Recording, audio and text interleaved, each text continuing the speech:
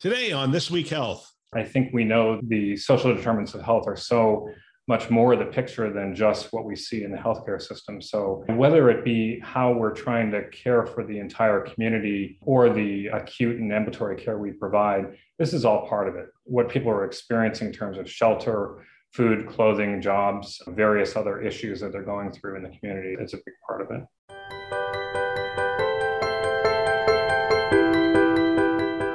Welcome to This Week Health Community. This is Town Hall, a show hosted by leaders on the front lines with interviews of people making things happen in healthcare with technology. My name is Bill Russell, the creator of This Week Health, a set of channels designed to amplify great thinking to propel healthcare forward. We want to thank our show sponsors, Olive, Rubrik, Trellix, Medigate, and F5 in partnership with Sirius Healthcare for investing in our mission to develop the next generation of health leaders.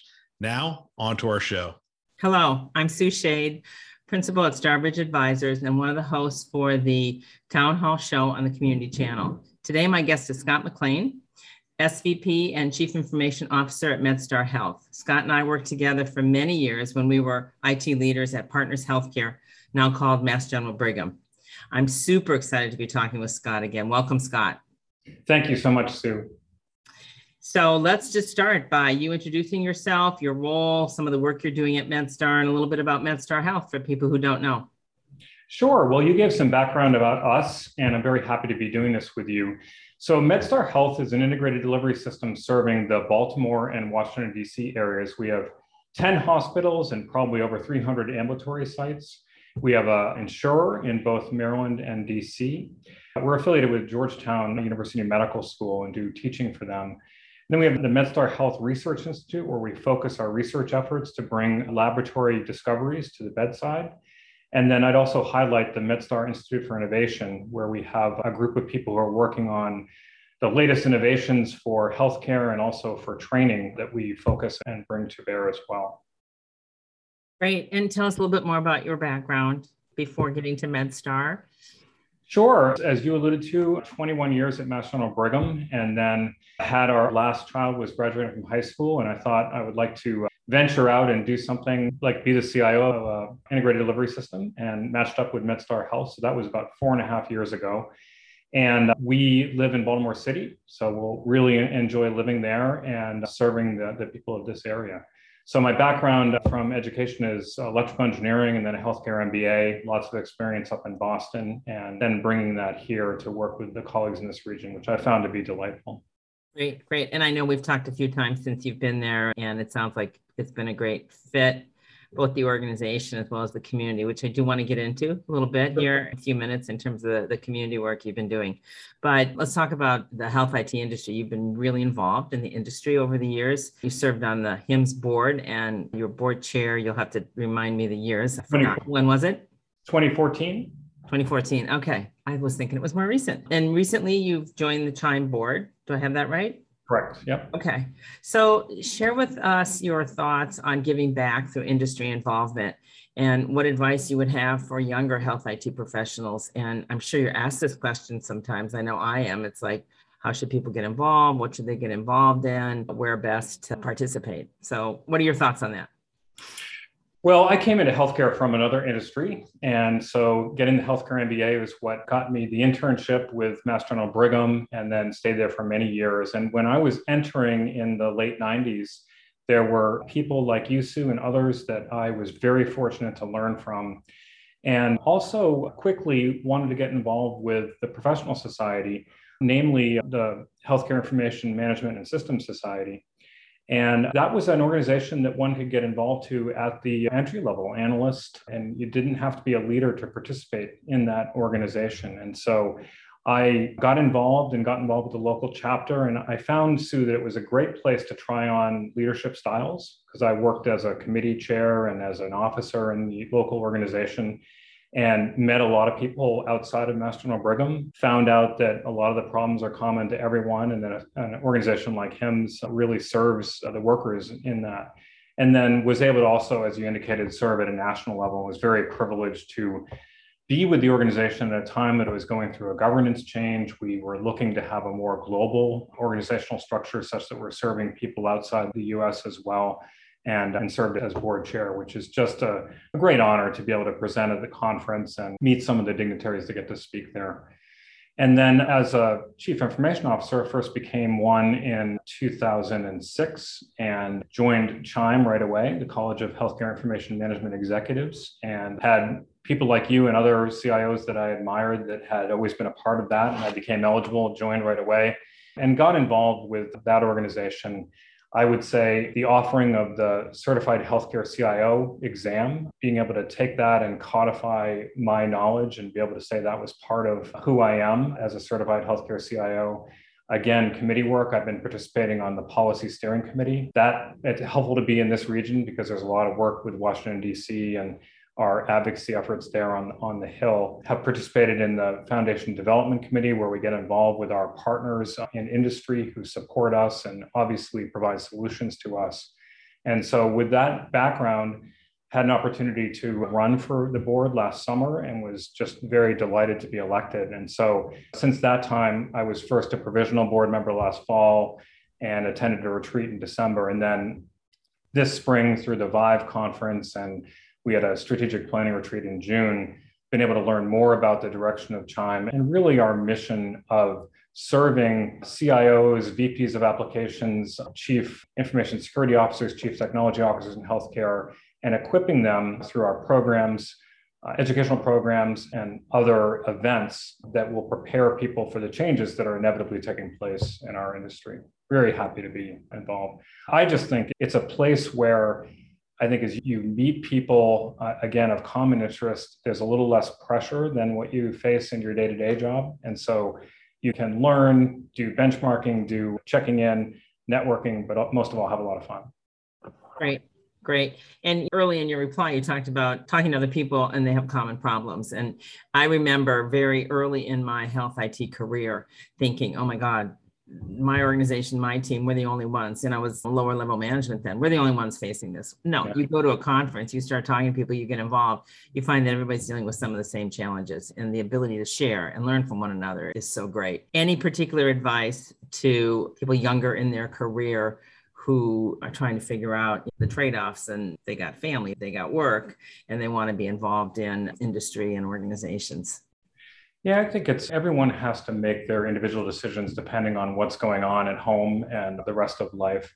One of the reasons I didn't move while our kids were growing up there in Boston was I wanted to keep them in the same place. I wanted to have a regular schedule, which was afforded me at Mass General Brigham. And then I picked one thing that I was really going to be involved with at that point, and that was the HIMSS leadership. So that didn't involve too many evenings out. And when I did, my family was supportive and understanding.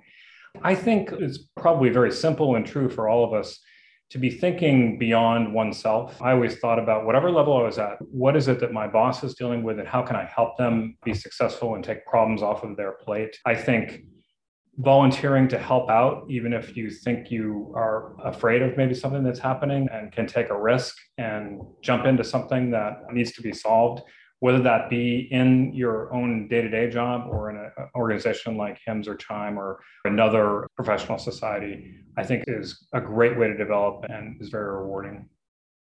Great. And finding that balance for each individual in terms of time and commitment, I think is so important. So let's talk about your involvement in the Baltimore community. Tell us a little bit about that work and how you see it connecting to your work in healthcare. Sure. Well, the way it came about is, again, making a move to this area. We decided we wanted to live in the city, and people probably recognize that Baltimore has its own troubles, like any large metropolitan area. And we are people of faith. We joined a church right away, and our church has a focus on reconciliation. And we have a Black pastor and a white pastor. Both are co-equally paid and have co-equal preaching opportunities. And the Black pastor is from West Baltimore, and both of them were involved in helping bring peace after the Freddie Gray incident that happened in 2015, and have been very involved in trying to bring about justice issues in the city. When we showed up, they started talking about how they were doing these walks, and there are 5 zip codes apparently in Baltimore that are the most troubled. And they were doing walks through these areas, bringing resources. So whether it be job training, jobs, rehabilitation services, to the point of even taking people right away to rehab if they were willing to go, delivering food, providing reconciliation, non-police involved reconciliation, where you can imagine people have these disagreements and are settling them with weapons instead of discussions. We're trying to help. We have people who have been involved in the game and can help work through that.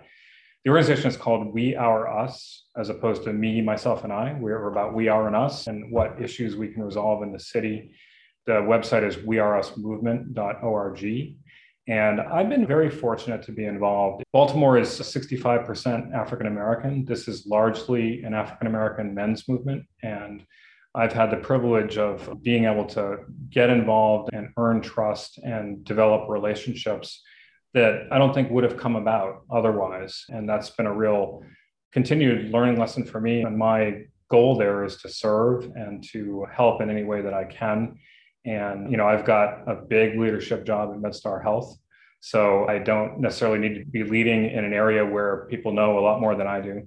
And as it relates to healthcare, I think we know the social determinants of health are so much more the picture than just what we see in the healthcare system. So whether it be how we're trying to care for the entire community or the acute and ambulatory care we provide, this is all part of it. What people are experiencing in terms of shelter, food, clothing, jobs, various other issues that they're going through in the community, it's a big part of it. We'll get back to our show in just a minute. We have a couple of webinars coming up, and I don't like webinars. I think they are oversaturated at this point. I think a lot of them are not all that good. And so that's why I think I'm the perfect person to put together webinars for you. I make sure that we have great topics. I validate them with CIOs. I make sure we have great guests, and I make sure that we actually plan ahead and we actually spend time together before the actual webinar. So it's not just spur of the moment stuff, but we make sure we identify the things that we should talk about in those webinars. And we even collect questions from you ahead of the webinar so that we can make sure to talk about the things that you want to talk about. So let me tell you a little bit about the two webinars we have coming up. There's a global survey that we talked about on the Today Show. 1,000 cybersecurity professionals found that 30% plan to change professions within 2 or more years. And cybersecurity threats are growing. And, quite frankly, we need to make sure that we recruit, retain, and optimize our staff so that they can be our front line. And so the first webinar we're doing is how's your front line recruit, retain, and optimize your cybersecurity team. And we're going to talk to experts from Christiana Care and Seattle Children's and Semperis about their thoughts on this exit of security professionals and what you can do to stay ahead of that. You can join us August 11th at 1 p.m. Eastern time, and you can register right on our homepage, thisweekhealth.com. On the top right-hand side, you're going to have the 2 upcoming webinars. You can go ahead and click on those. Again, that is August 11th at 1 p.m. Eastern time. The next one, we're going to talk about ransomware, but I've seen a lot of different ransomware webinars. I love this one. The topic we came up with is don't pay the ransom. And Rubrik is bringing together some great leaders from Thomas Jefferson University and St. Luke's University Health System and Rubrik themselves. And we're going to discuss solutions around protecting all of your healthcare data, especially as you're moving to the cloud. And specifically, we're also going to talk about Epic backup in Azure and what Rubrik is doing around that. That webinar is going to be on Thursday, August 18th at 1 p.m. You can register for both of them. Just go to our homepage, thisweekhealth.com. Upper right-hand corner, you're going to see both of the graphics for those. Click on the one you want to attend, fill out the form, and we will see you then. Now back to our show. I'm so impressed with the work you're doing, the context for it, what you described about the church and your faith that you joined, and connecting it to the healthcare and health equity issues and social determinants of health. It's been a rough 2 years in this few years, I should say, in this country. And certainly the emphasis on social justice and equality has been really front and center. So kudos to you for getting involved and doing that work in the community. That's great. Well, I know you have similar sentiments, Sue, and I'm not looking for any recognition or thanks. I think it's part of being a human being and part of serving, and it's more of a privilege than it is something to be thankful. Absolutely. Yes, absolutely. It's important work that we all need to be doing in our own ways, where and how we can. So I'm going to pivot to the last big question I want to talk to you about. You and I both had the opportunity to work with John Glasser at Partners, now called Mass General Brigham. And clearly he was a mentor for both of us, continues to be. He taught us a lot about leadership, I think. He was a great role model. And the question I want to ask you is, as a leader, how do you stay true to yourself and to your core values? Well, a shout out to John, who really is a wonderful person. And I always say, taught me everything I know about this job and this industry. And I remember many John Glosserisms, but fundamentally that if you can't run email, no one's going to trust you with CPOE and higher level clinical functions, right? And being a business partner with those and many other things that John taught us. I think staying true to myself as a leader comes with the fundamentals. And I won't say anything particularly new or out of the ordinary. First and foremost is taking care of myself and my family. So my regimens around sleep, healthy diet, and exercise are foundational. And again, faith participation really is the foundation for me, such that when I come into work, I come hopefully most days with a posture of being ready to serve other people.